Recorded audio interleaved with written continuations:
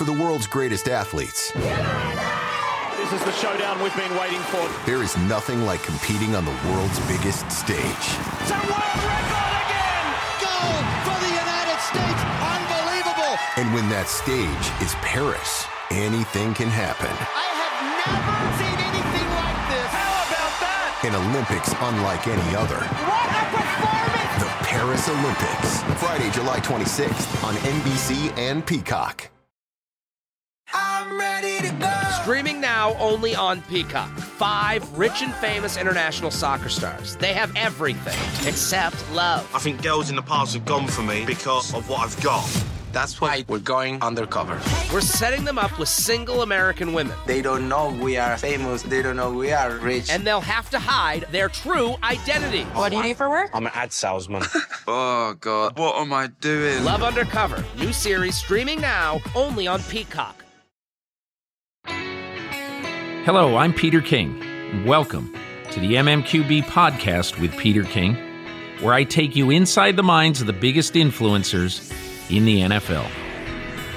This week, from the NFL owners' meetings in Orlando, Florida, I'll be talking with New York Giants coach Pat Shurmur and Fox reporter and Good Morning Football host Peter Schrager. But first, one of the most interesting things that happened at the NFL meetings this week didn't really happen yet. And you'll hear me talk to both Pat Shurmur to some degree and also to Peter Schrager a little bit about the possibility of a trade of Odell Beckham Jr. from the New York Giants to the Los Angeles Rams. Now, I'm not even convinced that it's going to happen. I don't believe with any certainty that this trade rumor really has legs. I do know this. There has been discussion between the Rams and the Giants about such a deal. Whether the Rams, at the end of the day, offer something to the Giants that the Giants would find worthwhile to consider, that remains to be seen. To me, the only thing that really makes sense in this deal is for the Giants to get offered 2 number 1 draft picks by the Rams, not because Odell Beckham Jr. Necessarily is valued in a normal market at 2 number 1 draft picks.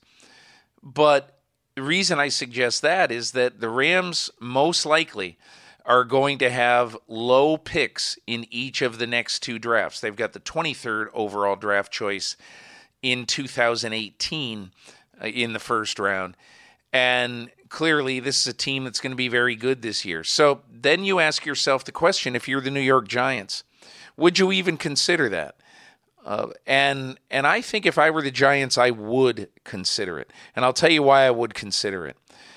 It sounds to me like Odell Beckham Jr. is getting ready to be a headache for the New York Giants. Not only in terms of his contract negotiations, but in possibly not showing up to the offseason program. And the reason why the offseason program this year is so important to the New York Giants is very, very simple. Pat Shurmur is going to be instituting his offense with this team. You don't want a situation where the most explosive player on that offense gets in a hissing match with the Giants over his contract and doesn't show up until pick a time, August 20th, August 25th, whenever the thing finally gets done. So, and I'm not saying the Giants would be a better team, without Odell Beckham Jr. But what I am saying is that it is interesting to me that the Giants do not dismiss this out of hand. And the fact that they don't dismiss this out of hand basically tells me that, all right, Rams, give us a great offer and then let's see what happens. So put that one not necessarily on the back burner. I'd put that one on the front burner because I think it's one of those deals that could make an awful lot of sense for both teams. Finally, if you ask me right now what the Giants should do with the second overall pick in the draft, I would say take a quarterback. I'd say take the best quarterback possible. But if I were the Giants, and if I were Pat Shurmur and I've looked at the tape and I'm convinced that Eli Manning is good enough to win with over the next 2 years, it is not out of the realm of possibility for the Giants to consider moving down with that pick, maybe down as far as number 5 to Denver if Denver wants to move up to ensure they get a quarterback that they really want, or going all the way down to number 12 with the Buffalo Bills. And that would be a tremendous price tag if the Giants move down from 2 to 12. But I don't want to get too far ahead of ourselves on that one because clearly I think it's unlikely that the Giants go all the way down from 2 to 12. And I think there's probably a better chance that they make a deal for Odell Beckham. But a lot of interest right now, as I talk to Peter Schrager about later in this podcast, this could be the most interesting, the most fun draft in the NFL in years. So stay tuned. And now my conversation with Giants coach Pat Shurmur. Back on the MMQB podcast with Peter King here at the league meetings in Orlando, Florida. I'm happy to be joined by the new head coach of the New York Giants, Pat Shurmur. Pat, I want to ask you one thing about your prior life as a head coach in the NFL. Sure. And I want to know if you can just sum up, what are the lessons that you learned in your 2-year stint with the Cleveland Browns? Well, what I would tell you is I wish I knew then what I know now. And part of that is the experience of being the head coach for 2 years, and then certainly the things I've learned in the 5 years since. I think, there's no substitute for experience. I think having been through that experience has helped me in a lot of ways. There's certain things that you don't see coming that you deal with, and you certainly will deal with them better the next time around. And so, that's kind of a general way of saying learned a great deal. There were certain things that I decided after I could sit down and really debrief that in the last 5 years. Here's the things that I need to get done in the first month. Here's the things that I'll probably never do again as I go through this, and that'll come up as we go through it. And you just learn how to do things better, and I think I think that's where it's at. When you had that job, it sounds crazy to say that you won 9 games in 2 years. And comparatively speaking, that's a phenomenal run for the Cleveland Browns. Yeah. And I'm sure you don't look at a 5-11 record and say, "Oh my God, I've arrived." No. But that has been a very, very difficult place. So, is there something about the adversity of coaching there that you believe is going to be a big help to you now? Yeah, I think when you fight through anything, you learn about yourself. You learn about the people you're doing it with. I like to feel that we just didn't get a chance to finish for whatever reasons. We were making improvements. I feel like we were getting better in some ways, and things happen. When you don't win enough games, you own it, you move on, and that certainly was my mindset. And then you continue as a coach to go on and do what you do, and that's coach football games. And then along the way, you learn more stuff, and you apply it to your next job. I've got to think that in the last couple of years, when you were in Minnesota, particularly in 2017, right, when you have to deal with the uncertainty at the quarterback position, not every day, but first of all, you don't know if you're going to have a healthy Teddy Bridgewater. You don't have a healthy Sam Bradford for very long. Right. And then you've got to play a guy who you thought probably at the beginning of the year, this is a nice backup quarterback. Right. And you've got to just keep the thing going in the right direction. So tell me how you managed all that, both with your team and in the quarterback room. Well, I think we had a great structure there at the Vikings. We were an old school operation. We were trying to do what we could do with the players that were available to win one game each week, and that was against the opponent we were playing. I thought Mike Zimmer and obviously Rick Spielman and the leadership of the Will family, they did a wonderful job of creating that environment.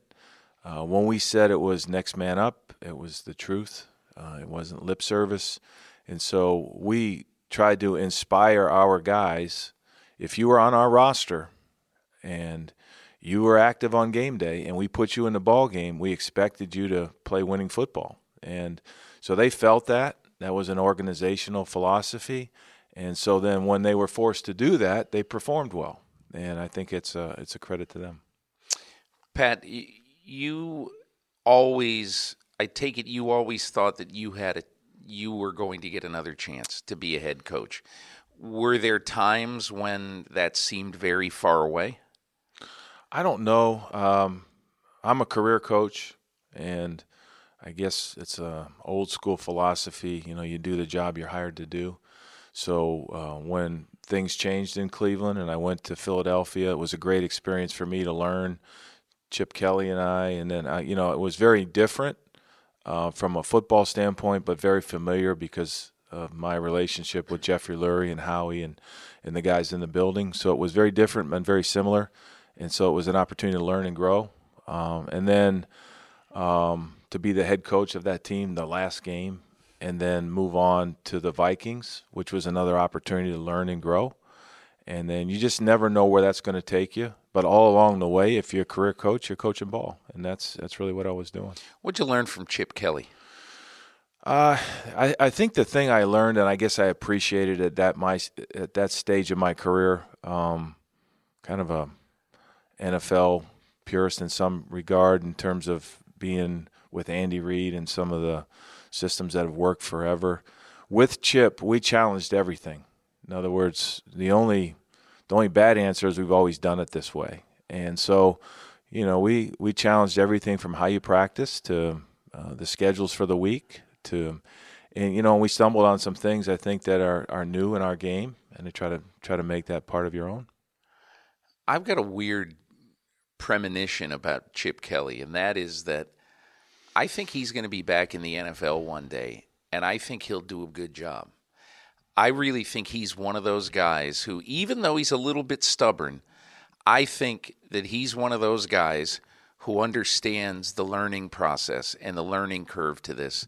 And one day, I think he'll be back and he'll do it better. What's your gut feeling? Oh, I don't know that. I certainly think that's a possibility. I just had a chance to visit with him when we went out to work out the quarterbacks at UCLA. He seems like he's in a real good setting at UCLA. I think he's going to win games, and when you win games, then people want what you've got. And so, who knows? But I don't think that's out of the realm. Yeah. With Pat Shurmur, the coach of the Giants. Pat, you grew up in a tradition-heavy football family. Right. And your uncle, Fritz Shurmur, longtime defensive coach in the NFL. I knew him well when he was with the Green Bay Packers. Sure. And I wonder, the thought of one day coaching the New York Football Giants, to you, now that the job is yours, is there part of this where you say, man, this is really the pinnacle? Well, we got a lot of work to do. I think I'm honored to be their coach. It's fun for me to say the New York Football Giants, and I understand the responsibility that goes with that. We just finished not too long ago putting the staff together where I'm trying to get to know our players before they come in April. And, I certainly think about that to some degree, but there's plenty of work to do, and I'm probably thinking about the work more than that. Had an opportunity to learn about the organization, about our ownership, and very, very proud place. It doesn't take you long. You only take a few steps through the building when you see the 4 Super Bowl trophies on your left. And so it's in our DNA to win, and, it's going to be up to us to try to get us back on that track. Let's talk about the Giants for a few minutes. Mm-hmm. So when you arrived, it sounded like you were saying that Eli Manning's our guy. Right. But you also made it very clear that you're going to play the best guy. Sure. So my whole question about that is, with a 37-year-old quarterback, Eli takes the first snap, but he's not necessarily your guy for the next 3 or 4 years. Explain how you view right now the quarterback position. Well, I think globally you need to play your best players, and looking at it, I think when you talk about Eli Manning, certainly he's about the fittest 37-year-old I've ever seen. He's in the building almost every day. He's training himself. He's been very durable through his career. He did many things well a year ago, but I think he'll tell you he owns some of the bad things that happened as well. And so what we're going to try to do is work with Eli and try to give him the best supporting cast and see where it goes from here.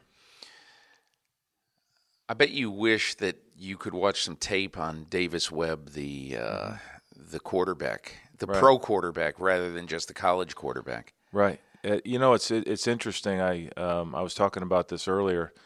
After watching this year's quarterbacks coming out, I went back and watched Davis Webb again as a college senior, and to refresh my memory of what we thought, because we liked him a great deal. A year ago when I was in Minnesota, we were in a little quarterback, different situation quarterback-wise, but and then I was able to watch his practice film with the Giants. I've been able to watch his preseason snaps. Unfortunately, there's not a lot of evidence of him playing for the Giants, so just going to have to see how it goes as we start these mini camps and this off-season preparation. But we're hopeful. We're hopeful that he can develop into a winning quarterback. You, here at the league meetings, were peppered with questions about Odell Beckham Jr.'s future with the Giants, which seems to be an everlasting story. Right. So you met Odell Beckham Jr. out in Los Angeles. Right. I take it. I guess when you were out working out the quarterbacks? I was. Yeah. But I visited with him before. He was through the building earlier, and wasn't the first time I met him, but I took advantage of the being in the area to just sit down and get to know him, and a little better than I do. And, it was a good meeting, without talking about the details. Obviously, we couldn't talk football because that's the rules now, but it was fun to get his perspective on things. I shared with him my thoughts on what's happened here recently, and you can tell a very charismatic guy. He cares about winning, and it was a good meeting. I take it as a coach, you would love to have Odell Beckham Jr., Evan Engram as the weapons that you would game plan with going into a game week. There's no question. I've been impressed by Odell since we evaluated him coming out. I remember being at his pro day, and I'm certainly glad he's on our team. I think he's a guy that I'm really looking forward to working with. I think, and I got that feeling from him as well. So, as coaches, we look forward to this time of year when the players come back. That's what we do, and we're part of the what's going on during the year. But so I'm looking forward to working with him. Evan Engram, again, as you mentioned, outstanding player. Did you like him when you scouted last year? We did. I mean, you did need a tight end, obviously, in Minnesota. Right. You probably needed tight end depth, but I wonder, he was high on your board last year? High on our board as well. He's got some traits that would almost put him in the wide receiver category, and that could be a matchup problem for defenses. So he got a lot of good playing time a year ago. He made some plays, but there's certainly things he could do better as well. So, again, we're looking forward to working with him. You said here at the meetings that Odell Beckham Jr. is on our team now. Yeah. Do you feel like that was a little bit misunderstood? I think so. That sounds probably not what I was intending to say. What were you intending to say? He's on our team, and I'm looking forward to working with him. So – I don't know if that. I'm well aware of how that happens, but no, I'm looking forward to working with him. And as it stands right now, I'm looking forward to seeing him when we can get back to work. Yeah, you have no idea, I take now, whether he will appear for the start of camp, start of the off-season program, or do you know that right now? Well, it's my understanding he's going to be here. Okay. I certainly things change as we go along here, but that's my understanding. Yeah. Let's talk in our remaining time just about some league things. Sure. The NFL here has approved sort of a simplified, clearer version of what a catch is. Mm-hmm. And as a coach, I wonder, the last few years when you've seen what you've seen around the league, you've seen some of the things that got overturned and the things that didn't get overturned. As a coach, when you're watching, did you feel like when calls went to replay at some points, you didn't know what the verdict was going to be compared to the last few years? Well, I think we as coaches try to learn the rules and coach by the rules, and then, I think anytime something goes to replay, it's because it's close, and certainly things have been overturned. But I think the definition of what a catch is clearer now. The whole going to the ground verbiage is going to be taken out of it. It's 2 steps or a football move or, so it's clearer in my mind as we move forward. And I think anytime it's clear for the coach, then the players can learn it in a better way. I think listening to the conversation about what a catch is and what the competition looked at to determine changes to the rule, it made sense to me, and it makes it clear, at least in my mind. I was at the Pittsburgh New England game last year, where the Jesse James play happened. And I just remember leaving the stadium that day and saying, by the letter of the law, the Jesse James catch was ruled correctly. When he hit the ground, the ball moved perceptibly, not in a huge way, but it moved. And so they got it right. But I remember going out of the stadium that day and say, I don't care who wins these games, but I just feel like the wrong team won in this game because it was a close game, and that would have that would have probably won the game for Pittsburgh. And I wonder, as a coach, do you feel the new rule is going to be better for the sport itself?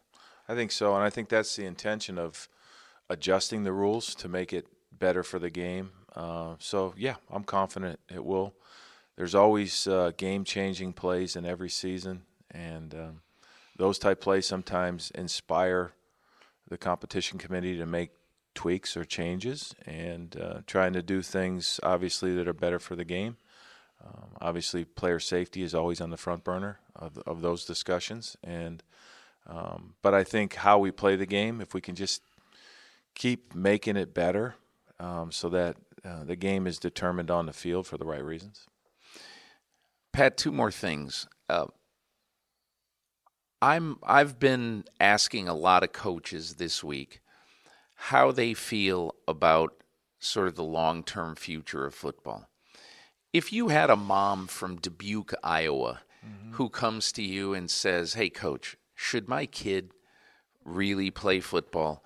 And not only for the safety factor, right? But what is my child? We have a tough decision to make, right? So what is my child going to get from football? Well, I certainly would try to convince her to let him play. I do know this game is not for everyone.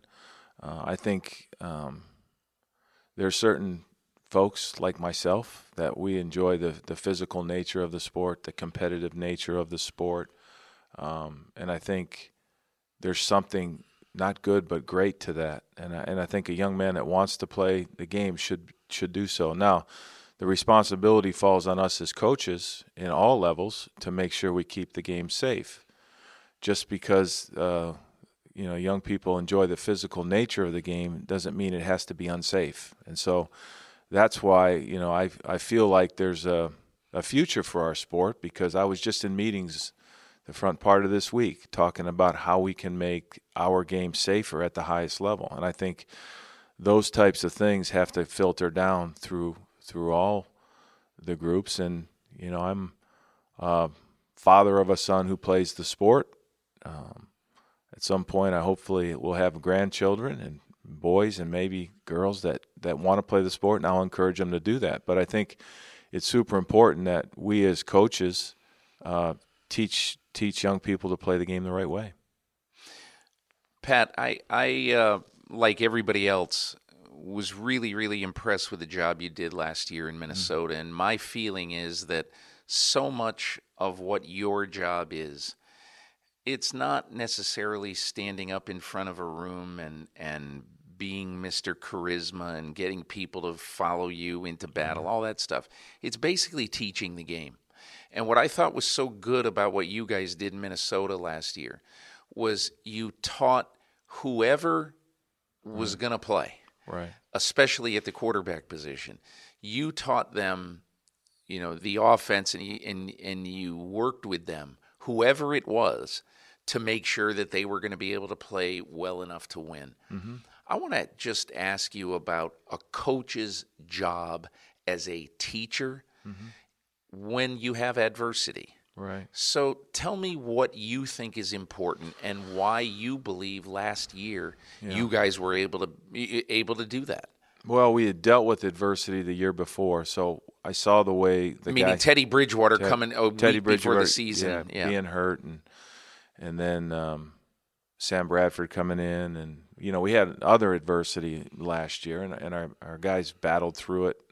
And again, I think you learn how people handle that. Anytime you go through adversity, you learn how to handle it better the next time. And you know, it was just a part of what you go through. As far as teaching the game, I think, you know, you teach the players, you lead the players. But I think what's important about it is you're always asking the player. And I learned this when I started coaching quarterbacks back for Andy Reid is when something happens on the field, I think the first thing you got to ask the player is, okay, what'd you see? Why did you do that? As opposed to just running in and telling them this is what you have to do. Because I think then they take ownership for it, and they can tell you exactly why they did what they did. And then if there's some place you can help them within that conversation, that's where as a coach then you step in and say, hey, listen, you know, this is going to happen again. The next time you ought to consider doing this. You know, and I think I became a better coach certainly when I became a better listener. I also became a better coach when I became a parent, because typically the answer is right there in front of you.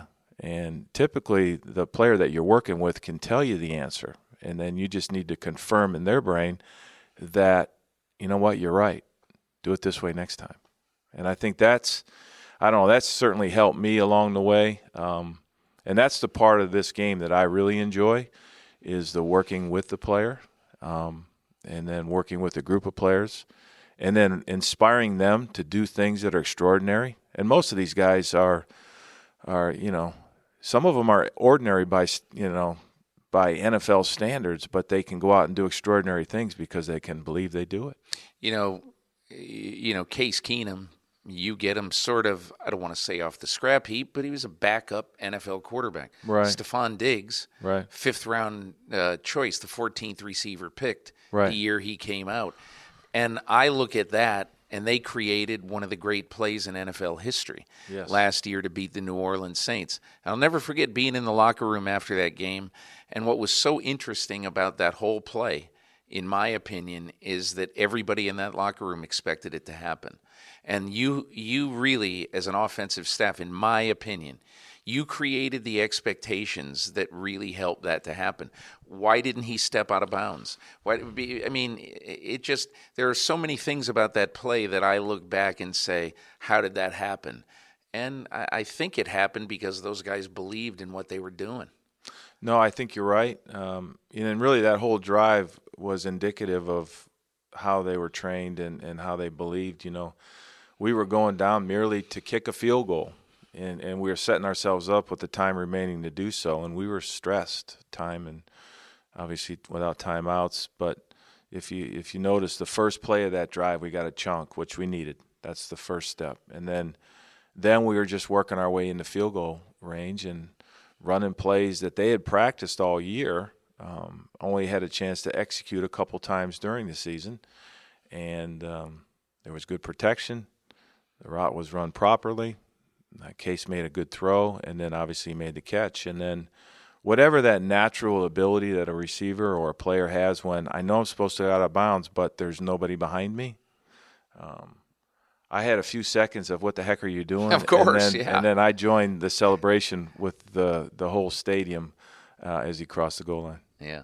Well, you'll never have to buy a beer in Minnesota again, Pat. I'll tell you that much. Hey, listen, I wish you all the best, and I really kind of hope you get to coach Odell Beckham Jr. for a long time. I think it would be an interesting and a fun match, you and he. Well, I look forward to it. And, again, he's such a tremendous player. I'm looking forward to it. This is the MMQB Podcast.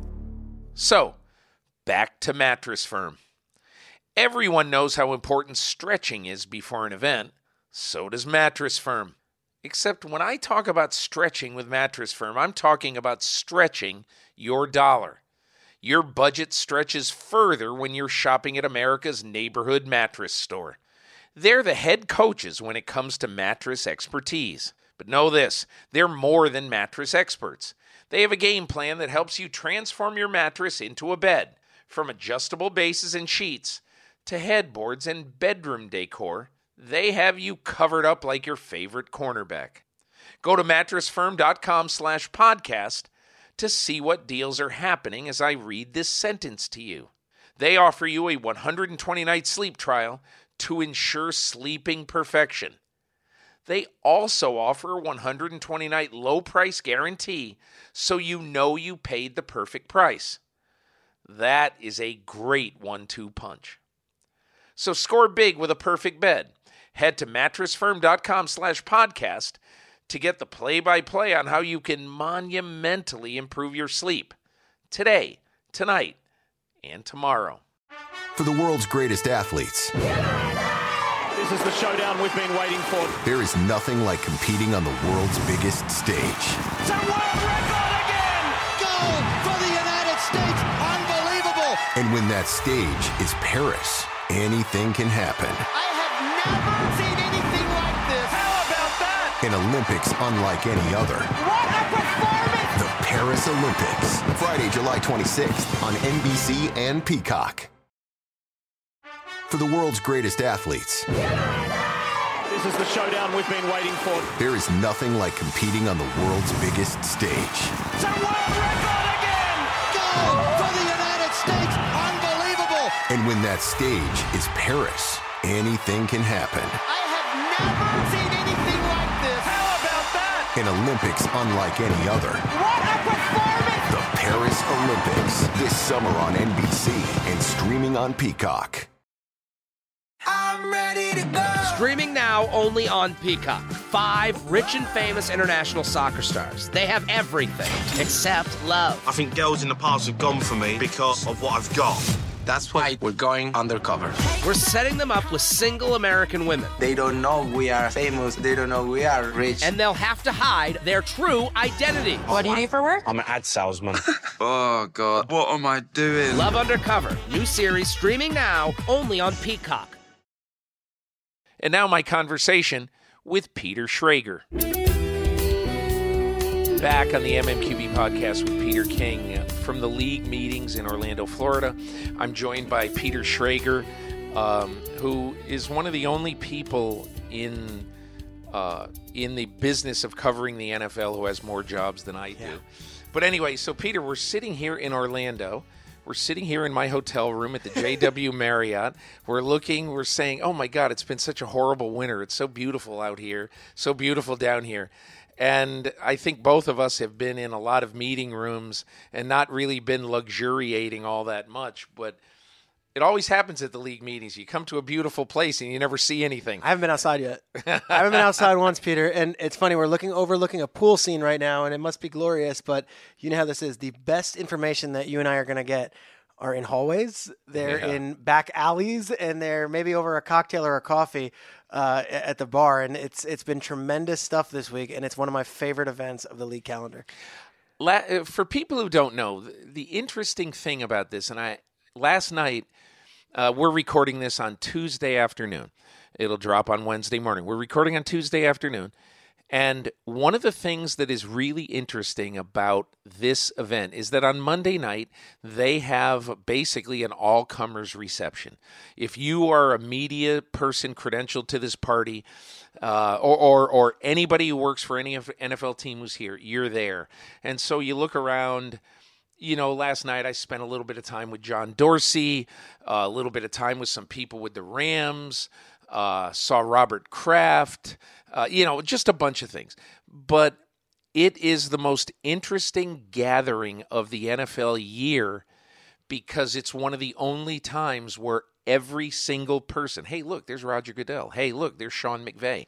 And it's just kind of a cool thing because in close proximity, in 2.5 hours, you can talk to everybody in the league. And how about the timing of it? It's after the combine where everyone's in tight-lipped mode because of tampering and we can't talk about this. And it's before the draft, so we're still in team-building mode. And I said this on Good Morning Football today. This week, all fan bases, all 32, believe this is our year. And guess what? They're not the only ones. Every coach, every GM, every owner, every family member says, this is our year. Because you know what? The Eagles won it all last year, and they weren't expected to win it. The Rams went to the playoffs and won a division last year. They weren't supposed to do that. This league is unlike anything else because of the optimism and the parity involved. We're not at the draft yet. We're not at training camp yet. We're in this beautiful locale. And all 32 teams and their fan bases believe this is the year. Well, and all you have to do is look at the Jacksonville Jaguars in the AFC, the Los Angeles Rams in the NFC, and the Philadelphia Eagles lording above all.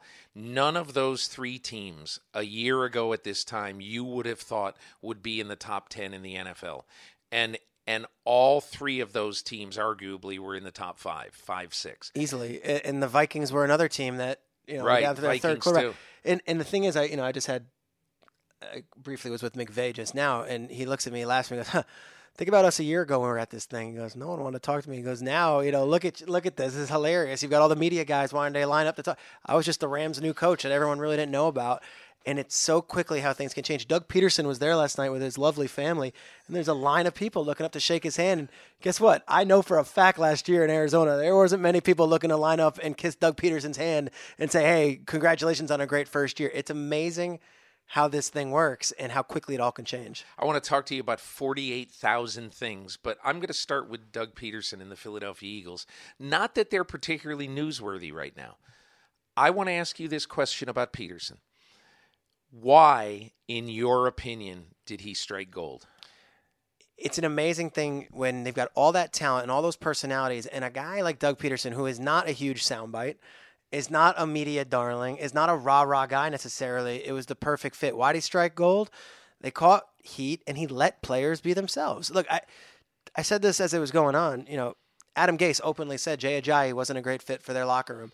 He comes to the Eagles, model citizen, great teammate, open to being a complimentary player, and it works out. You look down that roster, so many guys that, you know what, Alshon Jeffrey, the Bears, they're not going to pay him, shows up here. The Niners and Torrey Smith, it wasn't worth the money anymore. He's washed up. He's done. Great season. And then the two quarterbacks, for Wentz to go down and for Foles to step up and for the ego of Wentz to then come in and say, or the ego list, and Wentz to say, and I'm going to support you 100% of the way and be the best teammate you've ever had and be in your ear and be pumping my fist and be shaking that cane around when you do it. It was the perfect locker room. You were around them enough this year. It was so cool going and doing their games for Fox because I felt it. I knew it. I did their Giants game in week 14, and I'm like, okay, this is something special in this locker room. And straight through to the Super Bowl. I mean, Peter, I think Tom Brady threw for 600 yards, didn't throw an interception, and, they beat them in the Super Bowl. They beat the greatest quarterback of all time on his greatest day, and they still beat him. I mean, how cool is that? Yeah, it really was cool. I'll give you my quick theory on Doug Peterson and the Eagles, and it's this. I don't think he's a genius at all. I think he's got big stones, and he's willing to make any call at any time. And I think the other thing about him that is really special is he says to his coaches, let's find something that the New England Patriots have never seen. And no matter how long Ernie Adams and everybody down there up in the bunker, no matter how many hours they study us, they will never have seen it. I am convinced that the touchdown pass to Nick Foles and the winning touchdown in the Super Bowl, in which they invented that play, it was not in their game plan when they practiced the previous week. It was one of 12 substitute plays that they added to the offensive game plan, and they had never run it in a game, and they had only practiced it twice. But I am convinced that the reason why they were so successful is not because of any genius tendencies of him or Frank Reich or Mike Groh or anybody on the staff. It's because they realize that if we do something that the Patriots have never seen before, they're not going to be ready for it. We have an advantage. And twice in the Super Bowl that happened. Now, I don't know if you saw this because it was on NFL Turning Point. I wrote a little bit about it, but I found it really, really interesting on the winning play of the Super Bowl that Matt Patricia is caught by NFL Films saying, we got a double 86. And as soon as the running back goes into motion, Deron Harmon chases the running back. So now all of a sudden, exposed. You're not doubling 86. And I just think that plays like that are just so smart. And they say about people like Press Taylor, a young, imaginative I was going to get coach, into Press. I really enjoy those guys because they're not smarter than everybody else, I don't think. They just know that if we can outwork other people, and we can do things that they've never seen, and that's going to win. And how about the ego-less of Doug Peterson that, hey, who's getting credit throughout this thing? John DeFilippo got a lot of credit as a quarterback's coach. Frank Reich got a lot of credit as an offensive coordinator. Press Taylor as an assistant quarterback's coach was getting love for the Philly special. Mike Groh is a what? These are all offensive minds. And what's Doug Peterson? An offensive mind. And at one point did he say, hey, guys, what about me? Never. And that empowers those guys, and it empowers him to be the best coach he can be. Let's move elsewhere in the NFC East. A lot of noise about Odell Beckham. Gut feeling. Will he get traded? Yes. That is a ballsy call there, Peter Schrager. Yes. I think the Rams rumors are out there, right? I think 2 first-round picks is what the asking price will be. And I think it'll have to be, you have to renegotiate his contract on the trade because no one's going to take him on a 1 year for $8 million and have to worry about that next offseason. I say it's yes. It's okay with Sammy Watkins because that's a 2. That's 1-2. Yes. This is Odell Beckham also, who you're bringing back. And when Sammy Watkins left that building in L.A., not much was made of it, whatever. I can tell you, the Rams wanted Sammy Watkins back. And for all the defense that they've added this year and all the defensive players and all the stars and all the Wade Phillips love, I'm looking at that offense right now. You lose Sammy Watkins, you're at Robert Woods, you're at Cooper Kupp, you're at Tyler Higbee. Yeah, but you could. Okay, but wait. It was smart not to pay Sammy Watkins $16 million. You can't pay a guy who caught 39 balls and who might have a foot problem. He was fourth on the team in receptions. Yeah. I say yes because I feel like the Rams and Giants, and this doesn't come from McVay, doesn't come from Shurmur, doesn't come from Snead or Gettleman. The Giants are in a position right now where I don't think they're going to pay Odell Beckham quarterback money, and that's what he wants. I think he would take less money. I honestly do, to be in a new situation in L.A. with the Rams. He's still going to be the highest paid receiver, and I think the Rams are in a win-now mode, and they're going to get... I agree with you. I think the more I think about this, the better I like it, in part because Les Snead never met a trade he didn't like. Kevin Demoff is very progressive as the lead guy in your building, and Sean McVay is a guy who said, hey, bring it on. He thinks he can handle it. This could be combustible, right? But it hasn't been yet for him. He has brought on everything that it's come. And look. Yeah, but it's not the season yet either. Okay. It could be combustible with Talib and Marcus Peters. I mean, Talib once shot himself. Yep. Evidently accidentally, but I'm not positive about that. Yeah. No, and Sue is no angel as a teammate sometimes. I mean, look, everyone's this great extreme makeover of Ndamukong Suh's reputation. It ain't great in the league, and the coaches that have coached him, you're not going to find many who are going to line up and say, give me that guy again. So here's what McVay thinks. I'm 32 years old. These guys are my peers. I'm different than everyone else who's coached them. Put them in my locker room. I don't believe as much about locker room, cancers and toxicity and all this stuff. You haven't played for us, and we've got the right thing going. And I love an aggressive mentality, and I love that Les Snead, who wasn't that way with Jeff Fisher necessarily. They weren't always signing guys for – this is it, the pedals to the metal. And, Jared Goff's going to make $6 million next year, $7 million, and then eventually his contract's going to be up. And Todd Gurley's going to make, I think, $5 million next year. His contract's coming up. This is the time. And Odell Beckham to the Rams is awfully, awfully tempting from the Rams side. And if it's 2 first round, what are they getting with the 23rd pick right now? Right. I that's why I think it would have to be the price to the Giants. The Giants would have to get 2 ones out of this. And even then, I'm not sure they're getting good value. But Odell, there's just... Once-in-a-generation guy, would you say that?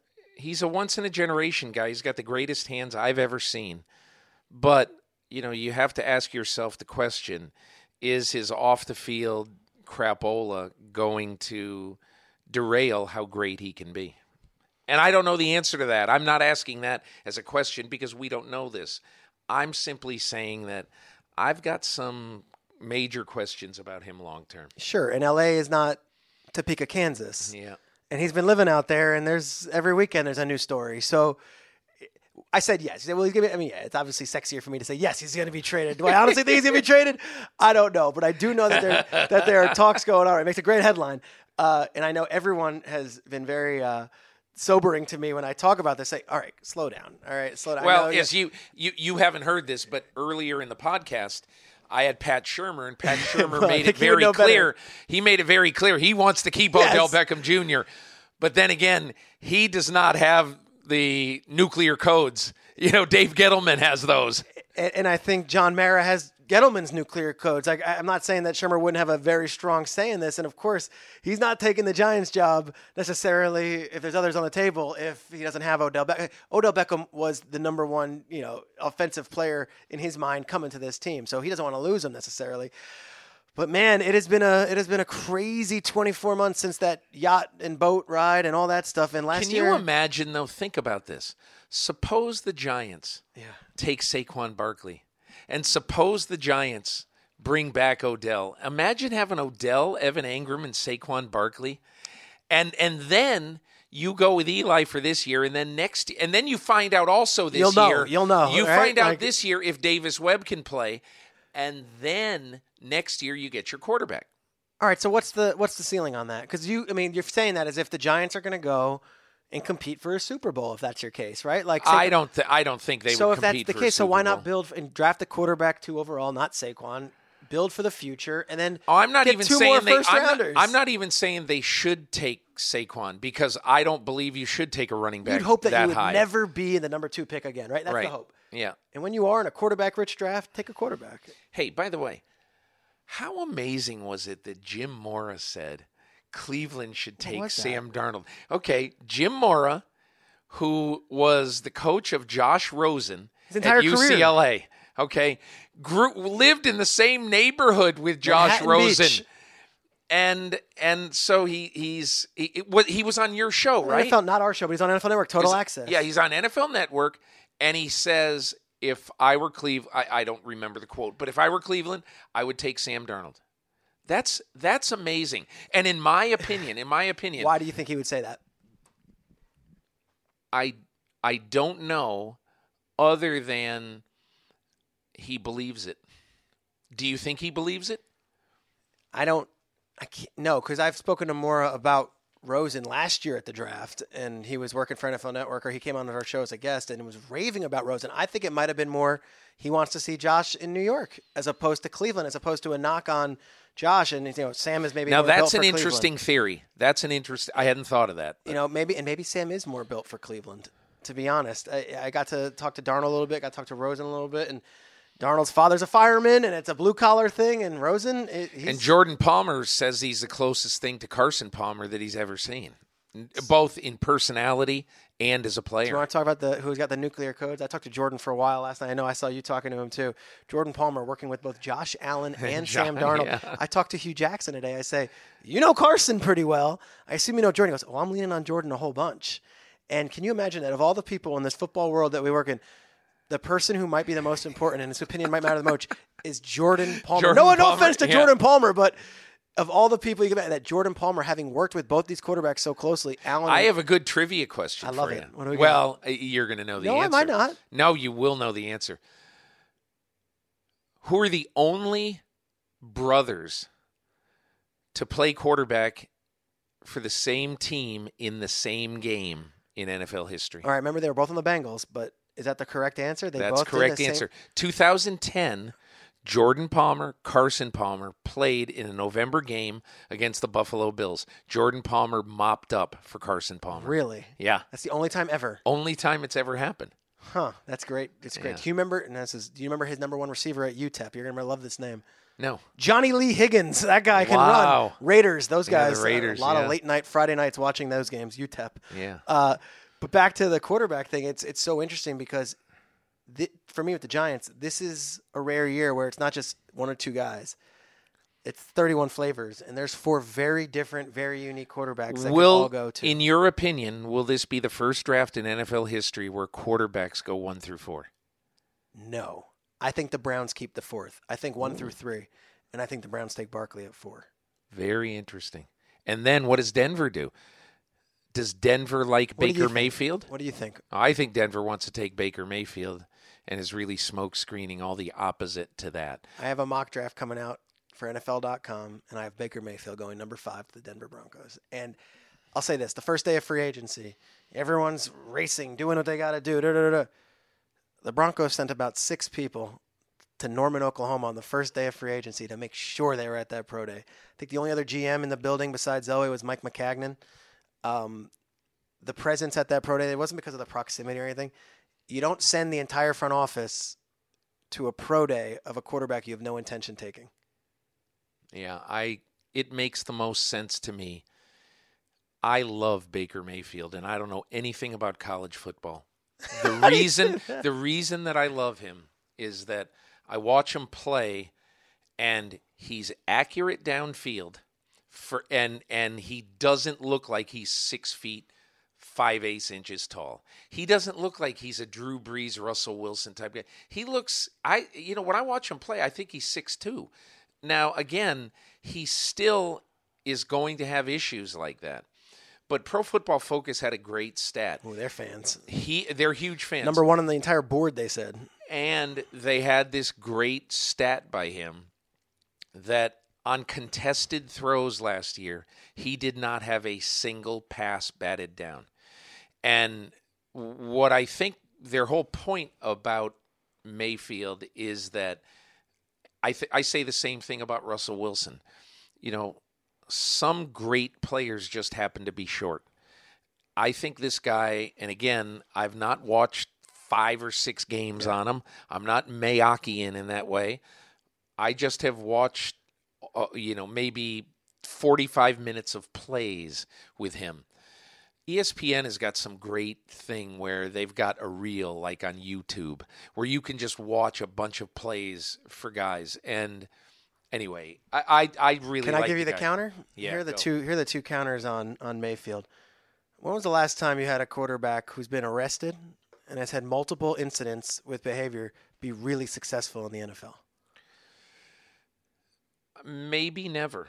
But can I tell you one thing that I really liked? Okay. I liked, and again, I'm going to sound like an absolute apologist, idiot. Yeah, I'm going to sound like an idiot for saying because this. Because I mentioned this on air, and people are like, "How dare you mention that arrest?" Hey, it happened. It happened. Yeah, it happened, and I think it's logical to bring it up. I liked what he did against Kansas. Okay, and everybody said, "How in the world?" Before that game, this horse crap Kansas team stands at midfield and won't shake hands with one of the captains for the other team.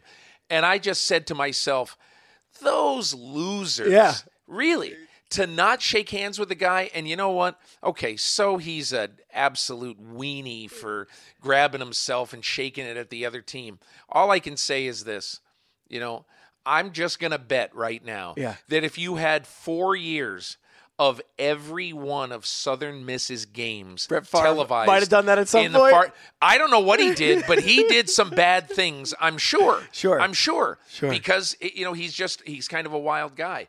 All I know is that every game that Baker Mayfield ever played had 6 cameras and 3 replay machines. And some of them had 18 cameras. So everything that a player does today is magnified. You're right. And so I'm not saying that he's pure as the driven snow, and I do think that some of the things that he says bother me. But I also think he's a walk-on. Oh, he's a walk-on who... It's just utterly preposterous story. We know it. We've gone through it. It's incredible. I think Klemko at your site's done an incredible job chronicling a lot of him. But I'll say this also. I heard at the Combine when he met with these teams, and everyone's expectation was that this guy was going to come in and dazzle them in the Combine and the meetings and be really charismatic. But they said, he was good, that he was a little buttoned up, and that he was coached, and he was, this is Baker Mayfield. And then at these pro day, he met with teams and blew them away. That when he was a little bit more, all right, out of the Combine element, I'm told that he met with a team with a top 15 pick for 35 minutes at the pro day, and these guys were drooling. That once you get him, and he's natural, and he's actually, this is the guy. Can the Miami Dolphins make a trade into the top 6, let's say?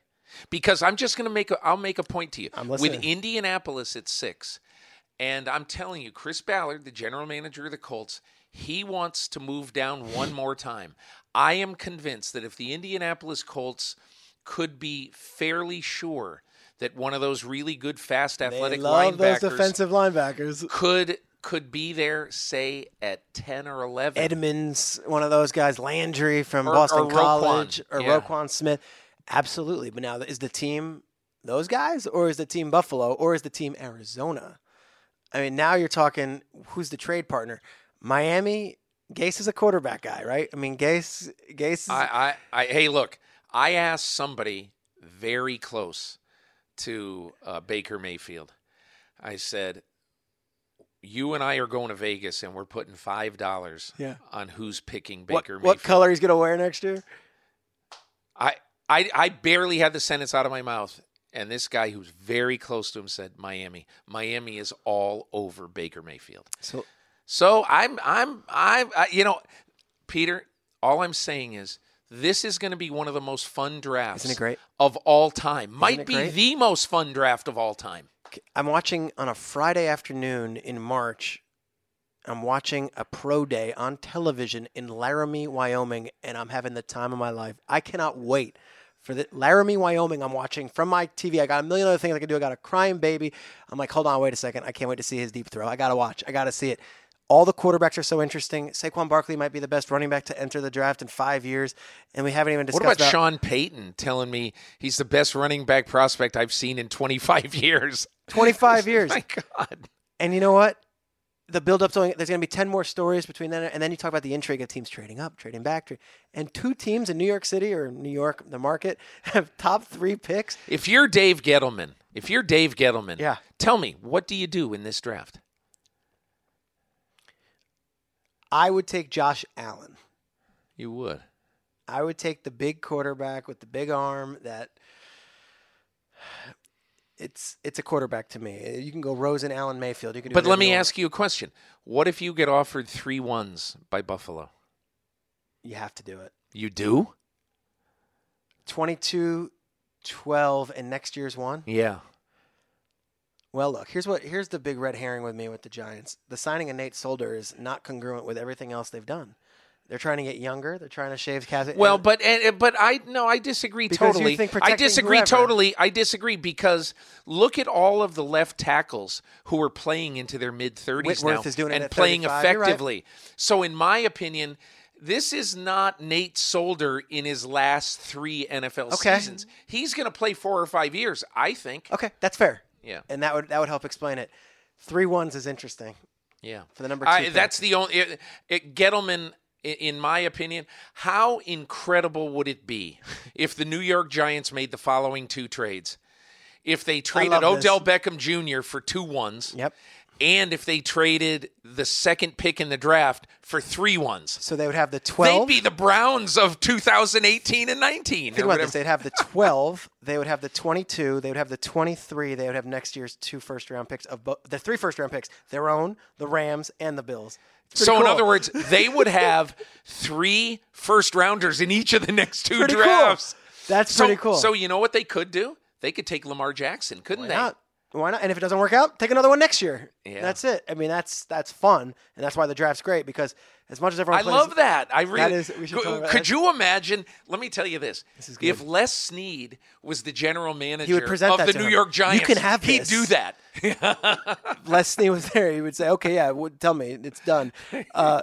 Yeah, look, that's the beauty of it all, and for the Giants, it's interesting because if you do add Barkley, again, like I said, great running back value versus quarterback value. That's a very interesting decision right there. Peter Schrager, we're way over time. That was fun, though. I'm going to ask you 2 other questions. Okay, yeah. I want to know, what don't I know that I should know?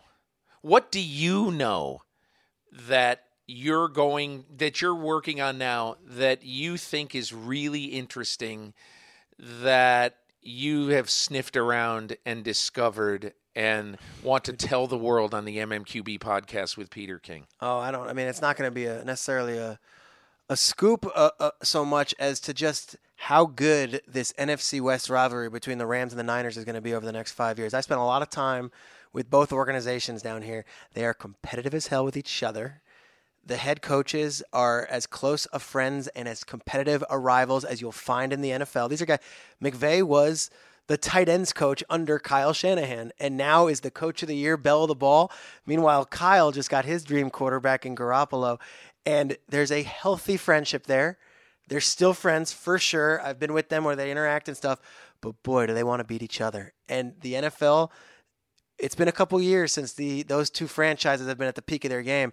I cannot wait over the next 5 years to see how it all plays out because the GMs are young, the coaches are young, the quarterbacks are young, and the fan bases are both so hungry for it.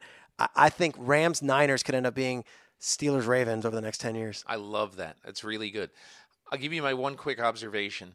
After having spent last year with the 49ers in the draft room, there was one scene that I'll never forget. At the end of the second night of the draft, it was Friday night, round 3 is over, and they're kind of celebrating. They just had traded and gotten C.J. Beathard, which, they loved. Sure. Whatever. Yeah. It's all in the moment, yeah. So, and so everybody's all excited, the scouts and John Lynch and everybody, the position coaches. Where's Kyle Shanahan? Kyle Shanahan is away from everybody, and I see him over looking at the draft board alone, arms crossed, just staring. And I swear, when I saw that scene, you know what I thought of? John Nash in A Beautiful Mind. Because he was seeing something, and I don't know what he was seeing. And I just went over, and I was so grateful to the 49ers because they never said, hey, just stay in the back of the room. Yep. They let me go, hey, why did you just do that? Yep. And so Kyle Shanahan was looking up, and I said to him, what are you looking at? He goes, the running backs. And I said, well, I don't. He said, Joe Williams, okay? And I said, geez, I don't see him there. He said, yeah, he's off our board. He's a discipline case. He's off our board. And I said, well, what do you – he said, I want Joe Williams. We went back into John Lynch's office, and Shanahan made his strong case. John, the next guy we're picking, we've got to pick Joe Williams. And for those who don't know, Joe Williams BYU kid, go on. Yeah. was a running back at Brigham Young who quit the team in his last year and was having significant depression issues because of a family situation where his younger sister died, and he thought, and she died in bed one night, and he thought if he had been more proactive in trying to save her, she would be alive today. And so he was just all screwed up from that. And he had big problems. He had been at UConn previously, and he had been arrested for stealing a kid's wallet and using his credit card on his team. So he got kicked off the team at UConn. And Kyle says, Joe Williams, we got to have this guy. And John Lynch is saying, Kyle, come on. We've been working on this for months. Yeah, he's off the board. This guy's off our board and everything like that. But the reason why I knew that there was this really great mutual respect is that the next morning, John Lynch came in at 6:30 Pacific time. He got Joe Williams on the phone and basically on the phone said to him, listen, if you screw us, I'll kill you because we might pick you today. Sir, I'm going to be fine. I'm going to be fine. They picked him. And look, he didn't do anything last year. I think he ended up on IR. But my point is, that is such an interesting combination. Now, we've been talking about the Rams here. The Rams are a total fascinating organization right now. But so are the 49ers. And in my opinion... Guess who? And you gave him love in that article. I remember that. But Lynch might not necessarily be doing all the... Parag is very involved, too. Their cap guy. So you've got all these different guys in these picks. And I'll say this. There was a Week 17 game between the Niners and the Rams. And neither one of these guys would say it on the record. And neither one of them have said it to me personally. I just know. The Niners gave it to the Rams. Now, the Rams were putting their second-string guys. They were already looking forward to Atlanta. The Niners rolled up that score, and they ended their season 5 straight wins, and they went into the Coliseum, and they blew out the Rams. And it might have been their backups. McVay won't forget that.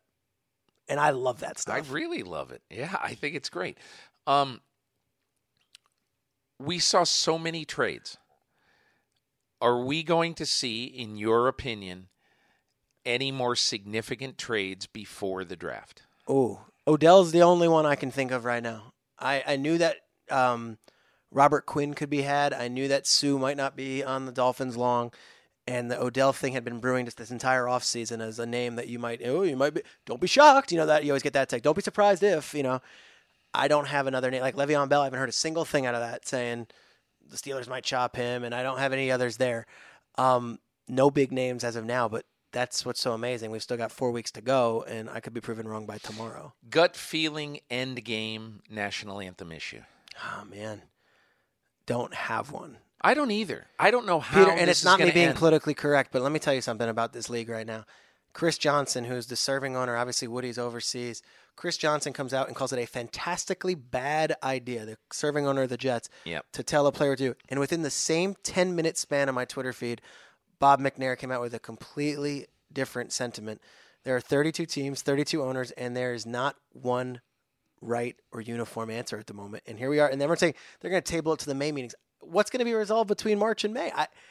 I don't know what. I honestly, you know what I think has to happen?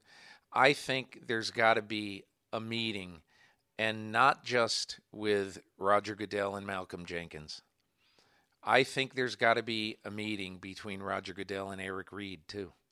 And the far more, the wrong word is militant, because I don't view Eric Reed as a militant guy. I view him as a much more outside-the-box guy than Malcolm Jenkins is. Well, and Reed was at that meeting in New York, though. He was at that meeting, but isn't that the last time he's been involved in that? He hasn't been as part of the player coalition since. But, Reed's a really good player. Yeah. And the fact that he's not signed, some people might say, and everyone told me, the Honey Badger's going to set the market. Well, Honey Badger got signed a week ago. Hey, Peter, listen, I really appreciate you doing this. Watch Good Morning Football because you didn't hear our discussion about this, and we don't have an overtime segment on my podcast. Not Bill Maher here.